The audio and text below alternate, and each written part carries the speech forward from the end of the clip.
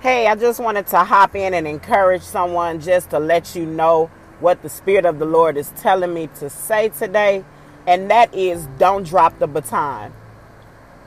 Don't drop the baton. We are in a race. Some of us have some very weighty assignments, and as we run this race, we get discouraged by someone maybe running ahead of us. We might get winded, whatever the case. But God is saying, do not drop the baton. Keep running. Keep going. Stay focused on the finish line. Whatever it is He told you to do, this is the time to get it done. Someone else is waiting on your obedience. God rewards faithfulness. Keep pushing. Keep going. I just want to just be that cheerleader today.